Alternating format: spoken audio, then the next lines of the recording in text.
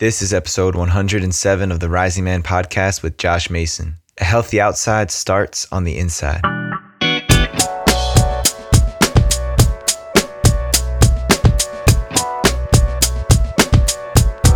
What up, familia? Jetty Azuma here, host and the creator of the Rising Man movement. This podcast that you're tuning into, in case you didn't know, is all about examining what modern manhood is and providing men with what they need to become the men they've always wanted to be. If you're looking to get more involved with the Rising Man movement, be sure to go to risingman.org. All Rising Man content, events, and information is over there at this new address that we've got. Yes, that includes podcast downloads and information for each and every episode. If you're a man who doesn't have a men's circle, who doesn't have men that he checks in with regularly, who have his back, who are holding you accountable to the things you say you want to do, then wait no longer. Join us inside the Rising Man Fire Circle for only $67 a month. You get access to your own men's team, monthly training calls with me, guest presenters, and so much more, including discounts for all of our other Rising Man events. It's a no-brainer, fellas. If you don't have a men's circle, there's no excuse. If you're listening to this podcast, it means that you've got Wi-Fi and access to internet. So that's all you need to be a part of this. So go ahead, get yourself signed up. And if you're feeling the call to also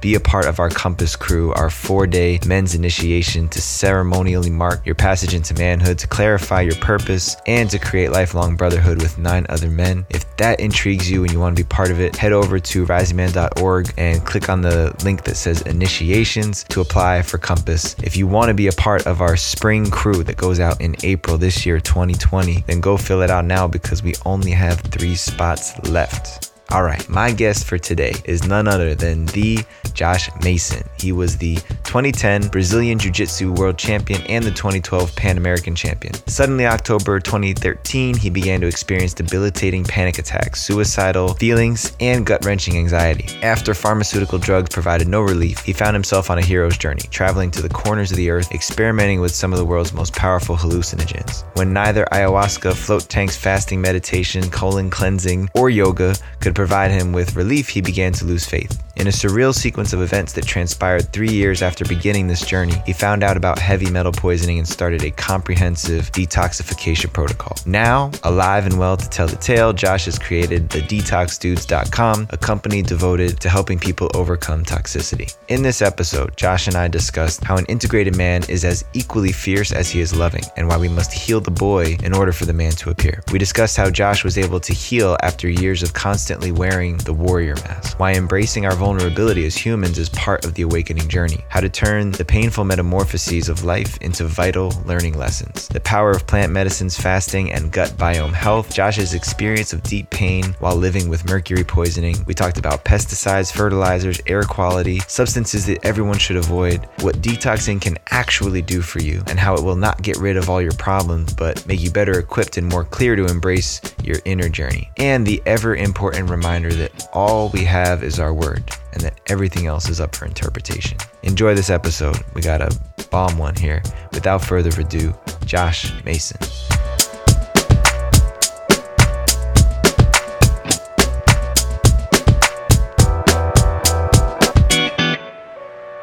All right, family. Jersey is in the house today. My man, Josh Macin, we're both out in California now, but he's coming in hot from Santa Cruz, formerly from New Jersey. How you doing, bro? Good, man. Good. Thanks for having me on. Yeah. I know I always joke about with my East Coast guests that you guys bring the best out of me. You bring a former life out of me. I've been out here on the West Coast long enough that the Jersey accent has dwindled a little bit, but it always comes through hot on these episodes. You could leave Jersey, but it'll never leave you, all right? That's it, man. I used to try and distance myself, even divorce myself from the Jersey. I used to tell people it was my dirty little secret, but I've embraced it a lot more, man, because I find that it's actually an asset here on the West Coast, that East Coast mentality with the West Coast heart. Totally. We could have our whole podcast about that one subject, but I've completely seen that it's really rare to basically be speaking your truth and be like radically authentic in California. That it's just on the West Coast, people don't do that. They weren't brought up the way we were. But in Jersey, it's like a dime a dozen. You just, of course he's going to just share with me his truth. That's what people do on the East Coast, But on the West Coast, it seems to be a little more like passive aggressive, wanting to be liked, wanting to keep the peace. We don't really do that in Jersey. It's kind of funny, right? I mean, there's always so many trainings and workshops around speaking your truth and being your authentic self. I'm like, dude, just Just go move and to live Jersey. Move to Jersey. Yeah. Yeah, live with an Italian family for a couple of months. Yeah. But yeah, that's for another day. We'll do another bonus episode about that one another time. Let's start off with this, man, where I start every episode. For you, what is the difference between a boy and a man? I love that question. Oh my goodness. Because first of all, I've never been asked that question. But second of all, I always talk about how I dated girls my whole life and now I'm dating a woman. And what a difference that is. And really it took her to bring out my man in like the deepest way. And she continues to bring out my man. I would say a boy has never experienced that rite of passage that strips everything away from you, that forces you into something deep, deep inside your body and soul, that forces you to stop caring about being liked, stop caring about looking good, stop caring about putting on a performance. And it just, as you become a man, I feel that we step into something that's deeper than any of those constrictions or conditions, any of those things that were put on us. And we step into our raw essence of masculinity. And I think a man has the ability to be fierce and to be loving at the same time, or whatever is called for. Like I see a lot of men that are really, really fierce, like UFC fighters. And then I see a lot of men that are really, really new age and spiritual. And it's all about peace and love and heart, but the truth is that I feel that we are all of that. And when we can merge that and pull from any of those places in a given circumstance, I feel that is an indicator of manhood. And then being okay with our feelings and our emotions and being open and vulnerable and all of this, I feel, is a really important piece of manhood, and taking care of one's health, reclaiming one's sovereignty, reclaiming one's power over the voices that have trained us for all of our years. I would say another piece of it, and this is all just free flowing, I don't really have a set answer for you. Another piece of it would be, the way we treat a woman, the way we can hold a woman, how we hold her heart. How can we be present for her and not in our egos? So I feel the boy and the man is a spectrum that exists, that will never fully be a man and will never fully be a boy again. We're living on this sort of spectrum and we have to integrate. I feel like Tony Robbins says it best. You heal the boy and you become a man, right? Or heal the boy and the man appears. And that's what I believe. I believe that we never want to get rid of our boy and we never want to say, okay, it's no longer time for you. But if we can heal him and integrate him, then we become a man. I love that answer. So one of the things that I heard in your response that I've been talking a lot about lately is really acknowledging that as men, we have emotions, especially thinking about this East Coast mentality, right? Here we go. We can't avoid the East Coast talk. I saw a lot of guys growing up, my father included, and many of my uncles, my dad's friends, who clearly experienced emotions, but had a very quick safety switch, where as soon as the emotions were coming up, it was like, push that button and clamp it down. I saw a lot of emotional constriction in my upbringing. And I don't think it's just an East Coast thing, but I think especially back there with that machismo attitude, you're talking about guys who have the ability to be fierce.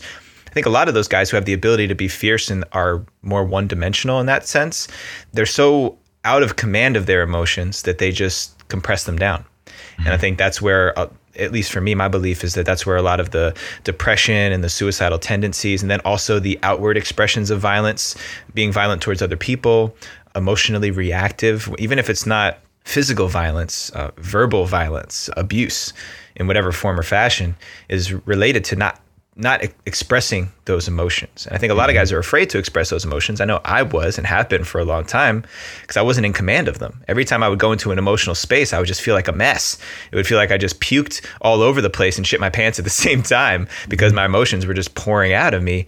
And so what has your experience been with just the emotional side of being a man and how that fits into this profile? Yeah, I had to go through a lot of shame. I was a wrestler for 5 years, and then I was a jiu-jitsu athlete competing around the world in Brazilian jiu-jitsu. And everything I learned was basically training me how to be emotionless, how to persevere, how to win at all costs, and how to not let emotions dictate my life decisions. And so I had to deal with a lot of shame when I first cracked, October 2013, when I basically went from being this strong, what I thought was a man fighting, doing jujitsu, working in corporate America, making good money, living in Lower East Side of Manhattan. I broke October 2013 and all of that cracked and melted away. And I was left with raw emotions. And I had to experience tons of shame around it. Like basically an entire learning process of this is okay. This is part of the human experience. This doesn't make me weak. This doesn't make me stupid. This doesn't make me volatile or mentally unstable to have emotions in this way. It's simply part of the human experience that I've been lied to about and I've been trained incorrectly. What was the first time you heard an alternative to that? What you just said there, you had to embrace that. Where did that first message come through? I'll never forget. His name was Matt Johnson. I hope you're listening to this, Matt. He was a jiu-jitsu friend who had done a lot of Vipassana meditation. And he was one of the only people that I was tuned into at the time, training jiu-jitsu in New York City, that had like a spiritual essence to him. You know, everyone else was very business or just a lot of different flavors there in New York. But there wasn't wasn't tuned into anyone that had a deep sense of wisdom spiritually. And he was about 4 or 5 years older than me. And when my breakdown started, I was starting to resonate with him. He had this like open heart. It was like, you know, qualities in people that you completely ignore. I completely ignored as a fighter who wasn't in emotional distress, all of a sudden became these qualities that were like the loudest in the room, you know, like, oh, I don't care how tough someone is. Like, does he have an open heart? Like, could he hold me emotionally? Oh my goodness, let's go out for a coffee, you know? Like, so for me, it was him just sharing, you know, about his depression and his feelings and he had his feminine energy about him in a really beautiful, balanced way. And he just would share with me his heart and hold space for me. And that's what really started everything for me. Yeah, man. I could really resonate with that. It makes me think a lot about this conversation around masculine and feminine. And, you know, we talk about the pendulum swinging too far in one direction. I think you were saying that the guys who only know how to be fierce, or the guys who only know how to be really soft and open-hearted. And, you know, I think it's being able to listen for whatever the situation calls for. Yes. And I know there are a lot of guys who were raised by women, only had sisters, only had women around. Either their dad was out of the picture or wasn't available because he was working or something like that. So not a very strong masculine influence. And so to step up and be more of that fierce warrior side of being a man is very foreign for those kinds of guys. And then the opposite is true for a guy like yourself, like you said. But it's like that undernourished part of yourself. It's like if you never ate fruits or vegetables and all of a sudden you had a smoothie and you just like zapped with energy. It's like, damn, what was I missing this whole time?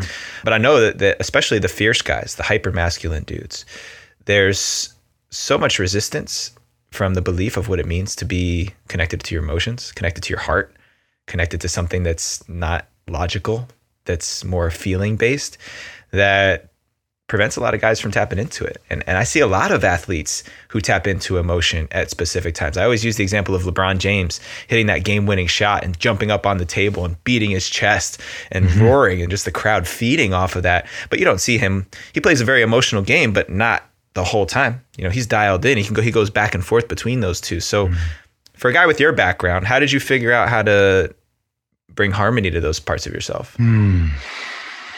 I also fought with a lot of emotion, but I feel that, you know, the emotions of victory and this feeling of like raw force and power and anger is like it's a very small spectrum of the emotion, right? That I guess it's not really that vulnerable, you know? So I think for me, it was about making peace with vulnerability, because I equated vulnerability with weakness. So the thing that the places that I had to go is that I had to basically retrain myself and continue to retrain myself in a way that I need people. I need humanity. I couldn't do anything this morning without other people. All the food I got was from other people. My house was built by someone else. This internet is being run by some sort of company. This microphone was built by someone else.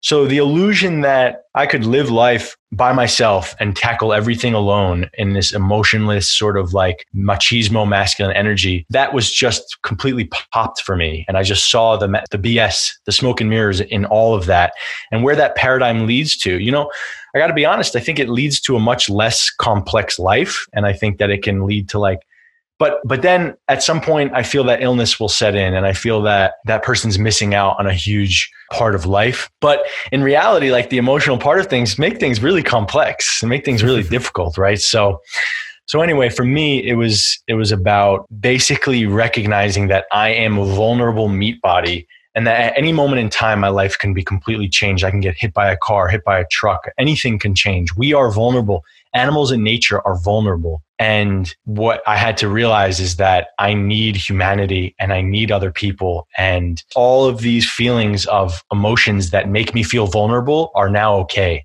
And I declared them to be okay. And I declared them to be out of the shadows, out of the closet. And I declared them to be able to talk about them with other men and other people, you know, and that's what changed my life and continues to. I have to always be in check and monitor that because I have a really strong tendency to get out of my way. No one talk to me. I'm on my mission. Leave me alone. Right.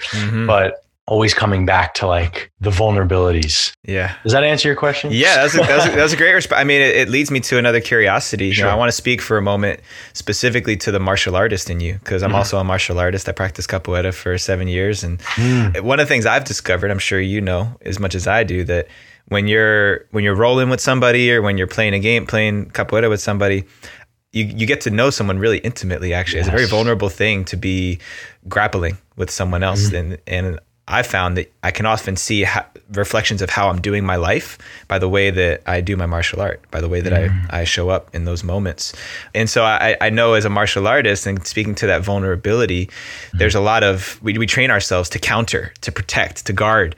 And I'm wondering if you saw some of that translate over into just your emotional guarding and how you conducted the rest of your life. Because as a fighter, the last thing you want to do is let somebody in. So that's death. That's losing right there. That's putting yourself at risk. And I don't think that it's very different in the mind when we think of letting somebody into our mental or emotional space. So So speak to that for a minute. Sure. For me, as a jiu-jitsu fighter, I was pretty much like, once I started jiu-jitsu, I felt that I was like very dominant. Like I won the white belt world championships. I won the blue belt Pan Americans. I won purple belt Abu Dhabi trials. Like every time I was escalated through the belt system, I was really like at the top of the belt.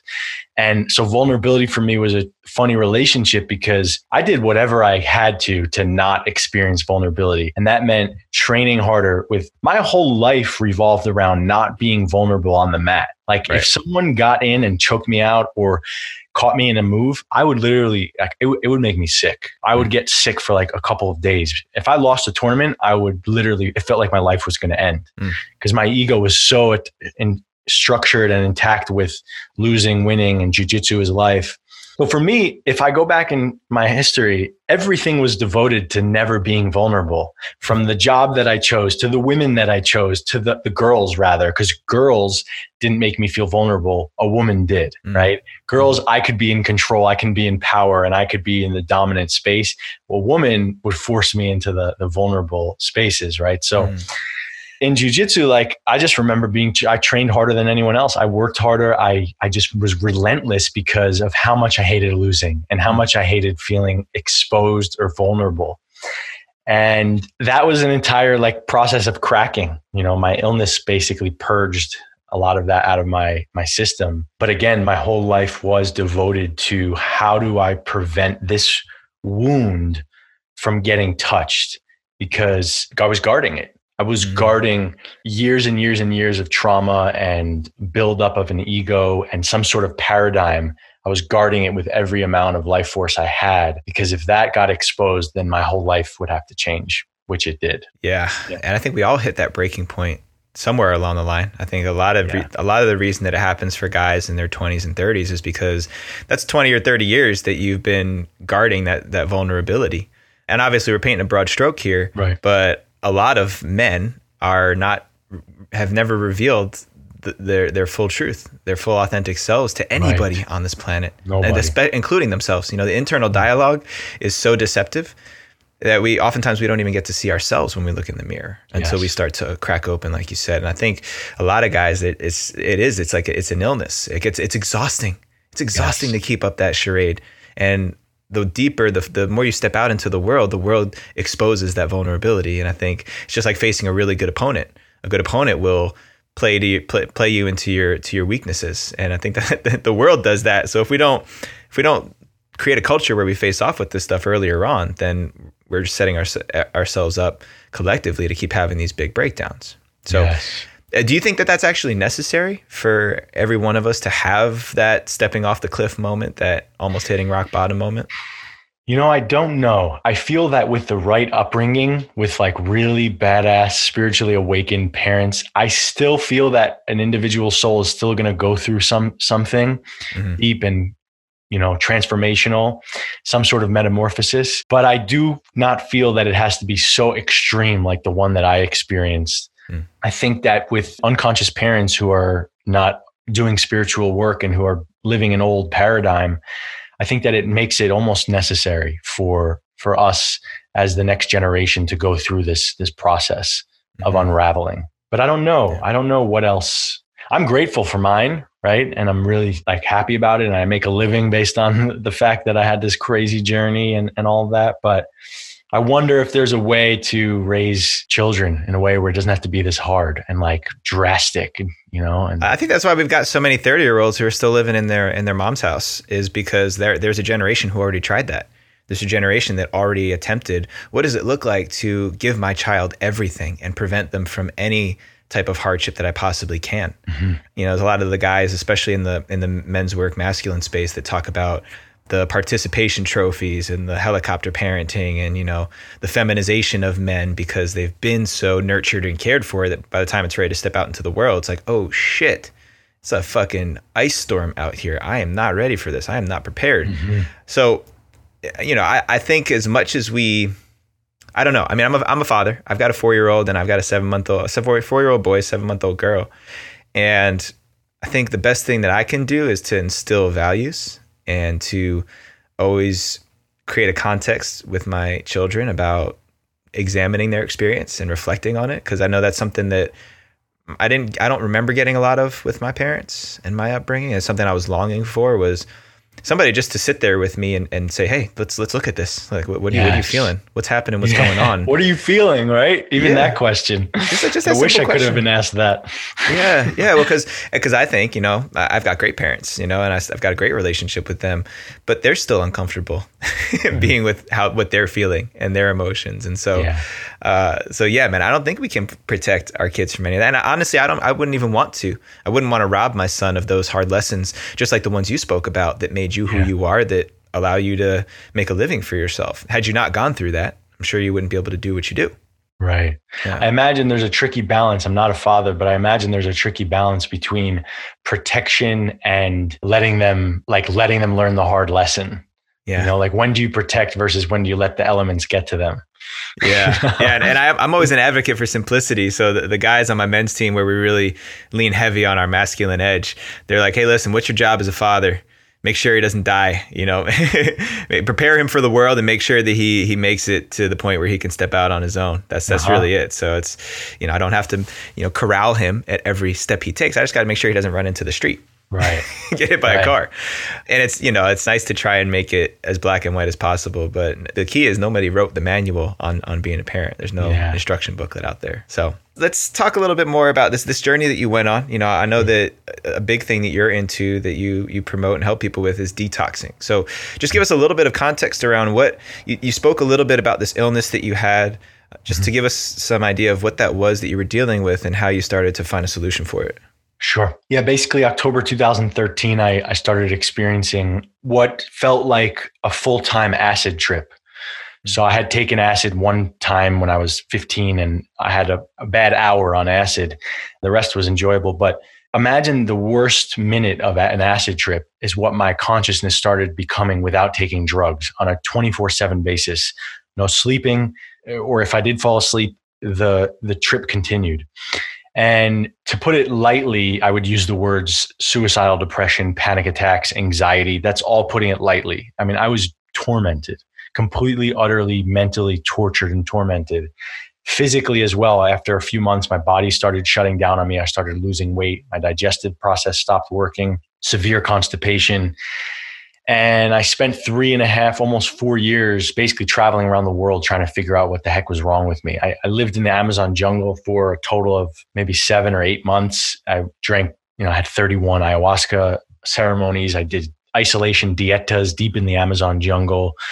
I had 20 different mushroom ceremonies, went deep with all kinds of hallucinogens and fasting and doctors, and just was literally in a full-time search for what was going on with me. And really at no point in time in those 3.5 years did my despair and panic really let up. I would say that I was connecting to God along the way, and I was becoming clearer physically, and I was losing weight and like losing emotional baggage and emotional weight and becoming clearer, but I was still really tortured somewhere deep, deep within. And I was at my absolute last leg of this journey. It was about 3.75 years, almost 4 years. And I decided to go to Africa to do Iboga because I promised myself that I wouldn't take my own life until I tried Iboga, because that, according to homework I did and some stories I heard, was like a hallucinogenic reset, unlike anything else, right? So even more so than ayahuasca. So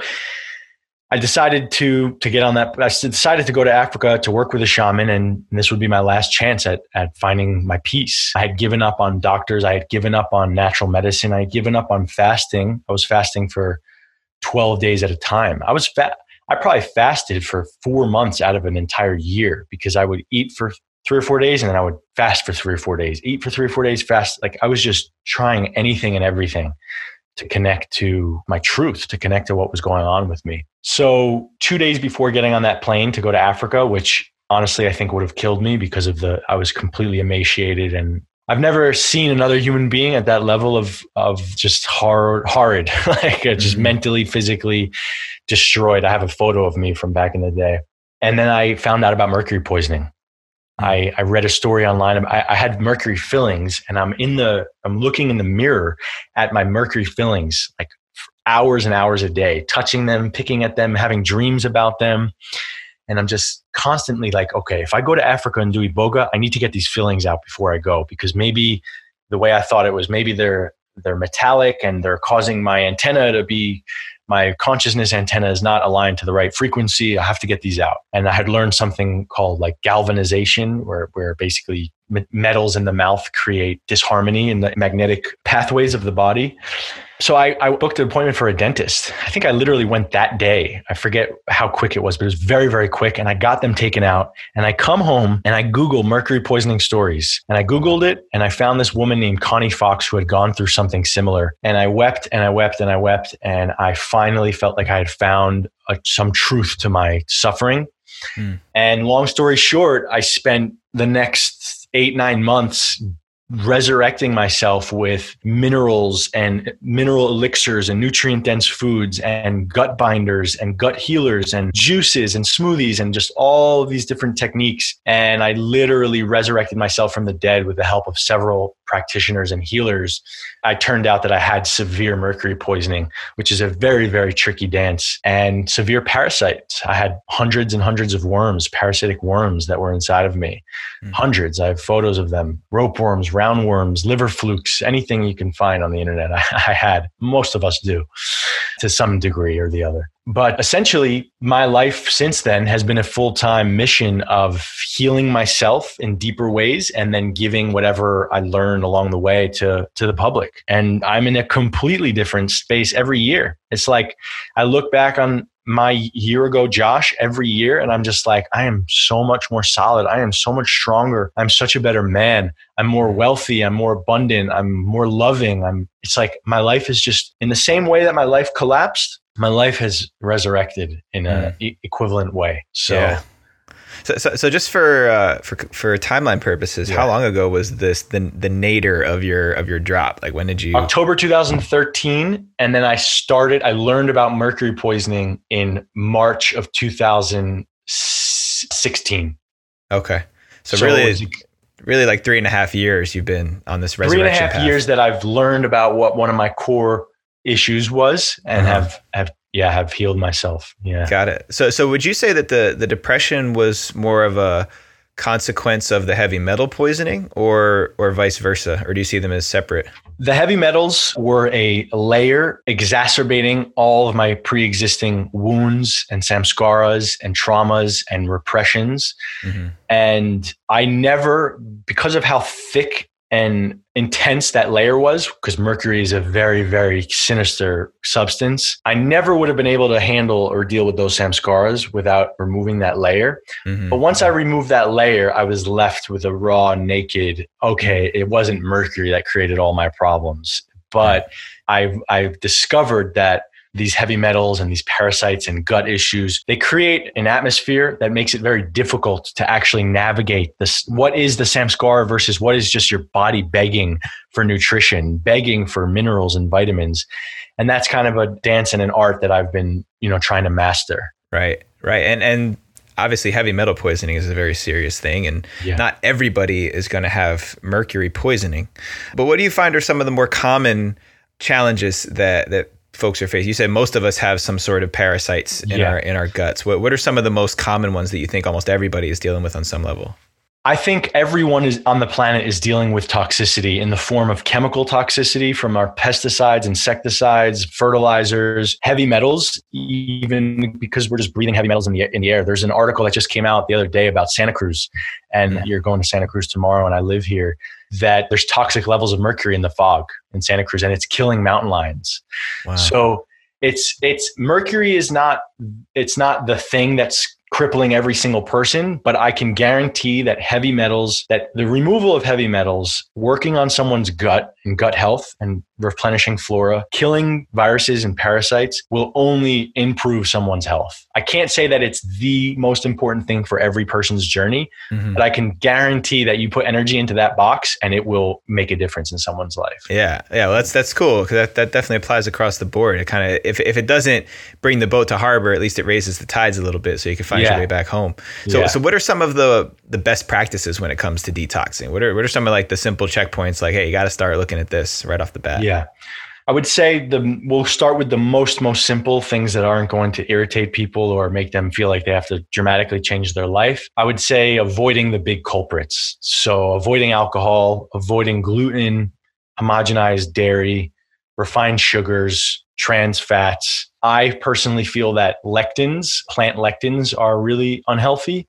Things that are actually found in nuts, seeds, beans, and grains, depending on how they're cooked. So most people who are vegans are eating tons and tons of plant lectins, and it's really inflammatory for the body. So I think checking out a lectin avoidance diet is for sure a solid piece of the equation. Avoiding toxins in the home. So laundry detergents, soaps, shampoos, makeups, all the kitchen supplies. Basically, you go to your bathroom, your kitchen, and your laundry room, and you switch everything to plant-based ingredients. It's so easy and the same price. I mean, it's a little more expensive, but it's easy. Whole Foods has things for every one of those departments, right? Mm-hmm. And again, this is stuff that's going into our plates or into our silverware that we eat with, stuff that's going onto our skin, which goes into our blood, stuff that, skin, teeth, right? People are using fluoride toothpaste. Fluoride is actually a byproduct of aluminum manufacturing, and it's a known neurotoxin that calcifies the pineal gland. So I would say avoiding fluoride toothpaste and chemical toothpastes. So all of that's the easy stuff, right? That's not doesn't take a huge dramatic amount of life force to accomplish. And again, this is stuff that may not take care of everything, but it's gonna at least improves in some areas, set a better foundation for you. Right? It stops the avalanche. Basically if a snowball is coming down a mountain and gaining traction, more and more power, you just kind of stop that. Mm-hmm. And then you allow yourself to your body to stop taking on this level of toxins every day. Mm-hmm. Mm-hmm. And then things like taking things to the next level. I really like coffee enemas. I really like saltwater flushes. You can YouTube my channel for both of those. I really like superfoods like marine phytoplankton and shilajit and pine pollen and maca and colostrum. Ants. I love ants. There's a company called Lost Empire Ants. The guy actually lives in Santa Cruz. All of these foods that I just mentioned have so many minerals and vitamins that it puts vegetables to shame. Because here's another problem. A problem that we're dealing with as a collective is that our soils are depleted. especially in America, because of the way that we farm, and we don't let the land rest. And we also have monocropped farms. So we have an entire 30, 50 acre development that's just growing carrots. The problem with that is that a carrot pulls the same nutrients out every single time. There's no diversity. There's no ecosystem there, the way nature intended for us. So over the years, the soils are left with nothing. And because of that, our vegetables are left with nothing. So most people are nutrient deficient. So I like those foods and many more that I list on my website to replenish the body that is starving for minerals, because we've been eating crappy for most of our lives. I know I did when I was a kid. So those are some tricks. I have many more up my sleeve. I don't know how deep you want to go into it. Well, that was good. I think, for a lot of that starter stuff, like you said, like you alluded to, you've got links for the website. We'll definitely make sure we drop that in the notes. And I imagine you've got some sort of programs or materials for people to jump into, so they can jump into that based on where you're at in your healing, detoxification, health purification journey. I'm wondering a little bit, so I've got specific questions. Obviously, this is all under the assumption that we're doing everything organic, non-GMO to the best of our ability, right? That's just right off the top. Right. What about water? I know water is a big deal. So is there an optimal water? I mean, I hear most people are dehydrated, operating in a dehydrated state. Most people are drinking tap water, and if they're ahead of the game, they're using like a Brita filter, which quite frankly doesn't do much. Tap water, you can see common science. There's no way. This isn't like esoteric information or like woo-woo. It's just literally common science even acknowledges that pharmaceutical drugs are in tap water, heavy metals are in tap water, chlorine, other chemicals are in tap water. So tap water is for sure not the route. In my opinion, there are 3 excellent waters to be drinking. The best water one can drink, I feel, is natural spring water from the earth, where you go on findaspring.com and find a local spring and drink from a spring that you can literally fill up on the side of the road. You go on a hike and fill up water. You can also get spring water delivered to you, like a company like Mountain Valley or Starkey. Spring water is loaded with life force and loaded with minerals and prana from the earth. It takes sometimes centuries for water to come up from an aquifer. And when you see that water coming out of the earth, that water can have taken centuries to get there, sometimes even longer.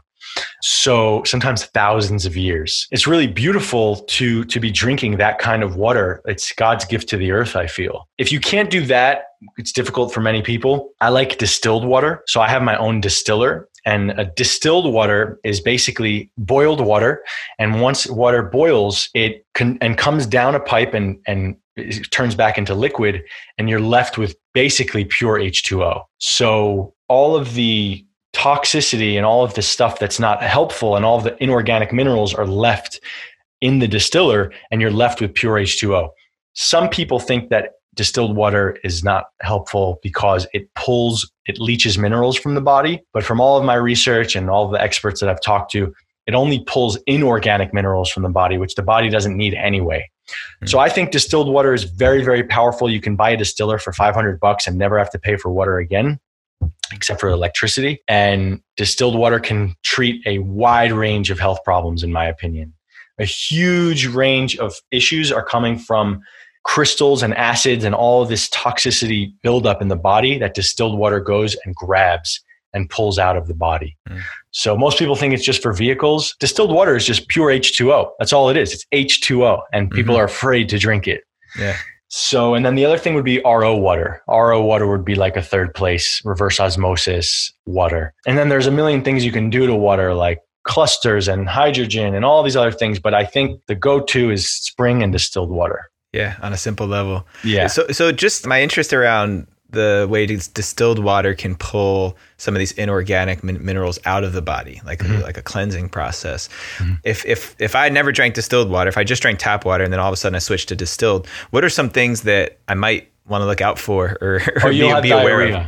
Diarrhea. Yeah. Okay. At the most basic level, if you were to just basically do distilled water and lemon and have the juice of like 3 lemons per day to like start a cleanse and just do that every single day, you'll have diarrhea. You'll probably have a headache for like 4 or 5 days. and you'll be pooping a lot more than usual, and your pee will stink as well. Because it's just pulling all that nasty, gnarly, years and stuff decades of stuff out. Yeah. And it's also, you can see the calcification, even just on your, like if you have glasses that you use over and over again, there's residue from water that just shows up on the things around us. And I used to just chalk it up to, it's just the glass that's getting old, but it's like these inorganic materials are actually living and dwelling on the stuff that we use to transport it every day.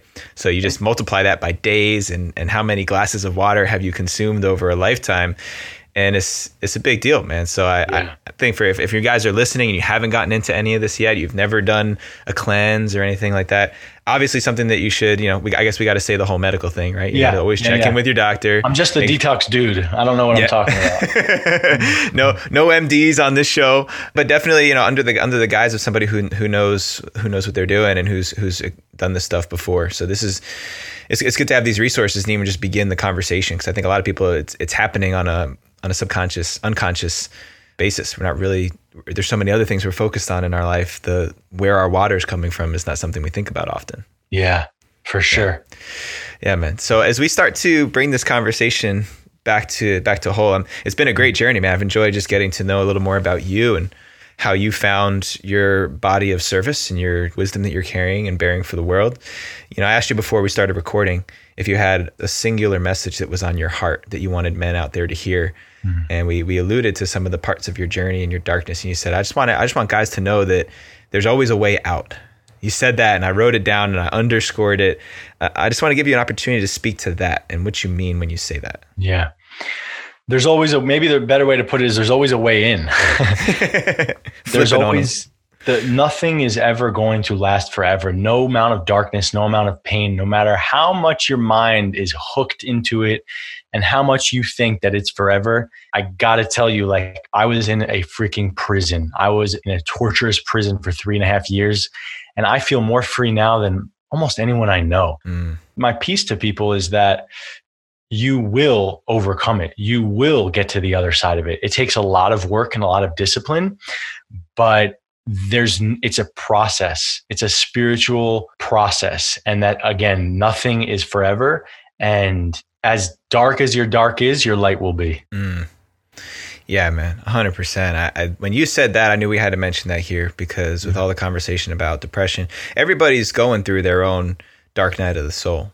I think we can find relatable points and commonalities, specifically when we go into that conversation of emotion, right? The emotion of anger, I think whatever causes anger to come about may be different, but the experience of anger I find is often the same. You can see anger in somebody, you can see fear, you can see sadness, dejection in people.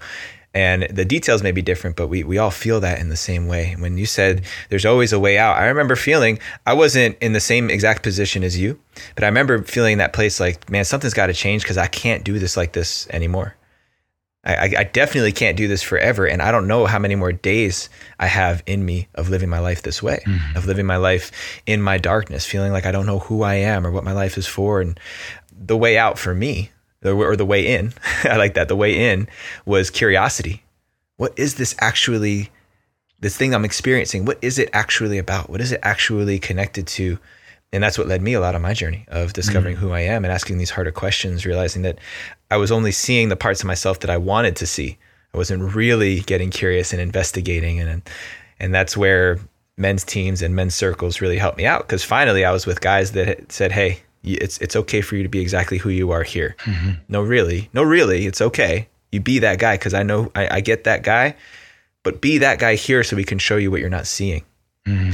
And that, to me, that was the way in. That's where I found my way. And I've also found a lot of value with many of the things you talked about on a strategic level, with drinking better water, eating better foods. I grew up, growing up in New Jersey, man, we had McDonald's on Tuesday and we had Burger King on Thursday and sometimes a bonus on the weekends. And I grew up on Kraft macaroni and cheese. I thought Top Ramen was actually a meal. Yep, me too. In those TV dinners, so if I could survive, 20, 25 years of eating that way and then, flipping my life around, then anybody out there can do it too. Yes. Yeah. So awesome, man. I appreciate you bringing everything you had on here. Before I let you go, I've got a couple of lightning questions and then you can give us all the details on where we can find you, follow you, and work with you. Sure. You ready to do the lightning round? Lightning, what's that? Speed questions? Yeah, like right off the cuff, man. Whatever you got. Yeah, from the gut. All right. So what is the one thing that you've learned in your life you wish you knew back when you were 18? Love. Love. Cool. And what do you think is the most important value to have as a man? Integrity. Tell me why. I feel that all we have is our word. Everything else is nonsense. Not nonsense, but everything else can be interpreted. Everything else can be changed. If we have our word and our word is intact, I feel that's the most powerful, beautiful place to be as a man. If people can trust your word, that's the value. I love that, man. Awesome. Yeah. Last but not least, man, where do you want the good people to go to follow you, to join up with the detox dudes and get their guts feeling good and all that? Check out thedetoxdudes.com, and you can also check out my YouTube channel, The Detox Dudes. I also just made a new channel, which I'm really excited about because Google and YouTube is really shutting down. They're making it really difficult for alternative health, and they're shutting down a lot of subjects and compressing videos and whatnot. So anyway, I made a new channel called Macin Your Face, which is MACIN Your Face. My last name, Your Face, Macin Your Face. And so I have those two YouTube channels. The Detox Dudes is much, much bigger, and I've been doing it for much longer, but yeah. Awesome, man. Well, clearly you have a well of wisdom and knowledge to bring out there, man. So any of you guys who are listening, definitely jump on board with this dude. I could tell even just from this last hour of getting to know you a little deeper, man, that you're all heart. You're all heart and you're coming from a good place. I look forward to catching up with you further down the road, man. We got to have that episode where we just talk about being from the East Coast and coming out West and what that's all about. All right, I'm down. Sign me up. Awesome, brother. Well, I'll definitely come drop in on you next time I'm up in Santa Cruz and I got some time. And if you're ever down here in Santa Barbara, man, definitely swing through. I'd love to have you. For sure, man. Thank you for having me on. Awesome, brother. Be well. I don't know about you, but I learned a lot in this episode, aside from just Josh's incredible journey and how he found his way into his own healing without giving up. I think that's an important motif there, that as long as you don't give up and there's breath in your body and you're upright, you're vertical, you're walking on this planet, then you're in the game. You're in the fight. You're not losing unless it's game over, unless the lights are out and you're 6 feet under. The fact that he never gave up, just the testament of resilience and what it takes to overcome our challenges sometimes. And on top of that, just all the information he gave about detoxing and different substances to avoid and air quality issues. It was just very informative. So I hope you enjoyed this episode. Anything that you heard about in this episode you want to learn more about, you can get it all in the show notes. All the links, all the resources are over at risingman.org. Make sure while you're over there, you sign up for our Rising Man Fire Circles and apply to be a part of our Compass initiation going out this spring. All of that is at risingman.org. Please subscribe and follow us wherever you're listening to the podcast, especially if it's on iTunes or Stitcher or Spotify, wherever you're at. Drop some comments. Let us know what you love about the Rising Man. What do you love about this episode? What do you love about our message and the mission that we're carrying right now? Let us know, because I love hearing it. Check us out on Instagram at Rising Man Movement and at our YouTube channel, youtube.com/The Rising Man Movement, where we got all those Monday morning meditation videos coming live at you from now until the end of the Rising Man Movement. Shout out to Sean Offenbach, my man Rowan Tyne, Julian Subic, and Mark Rose. Wouldn't be able to do it without my power squad. If you don't have a power squad, then go get one. It's called the Rising Man Fire Circle. Just one more quick knock on that one. Until next time, rise up and claim your destiny.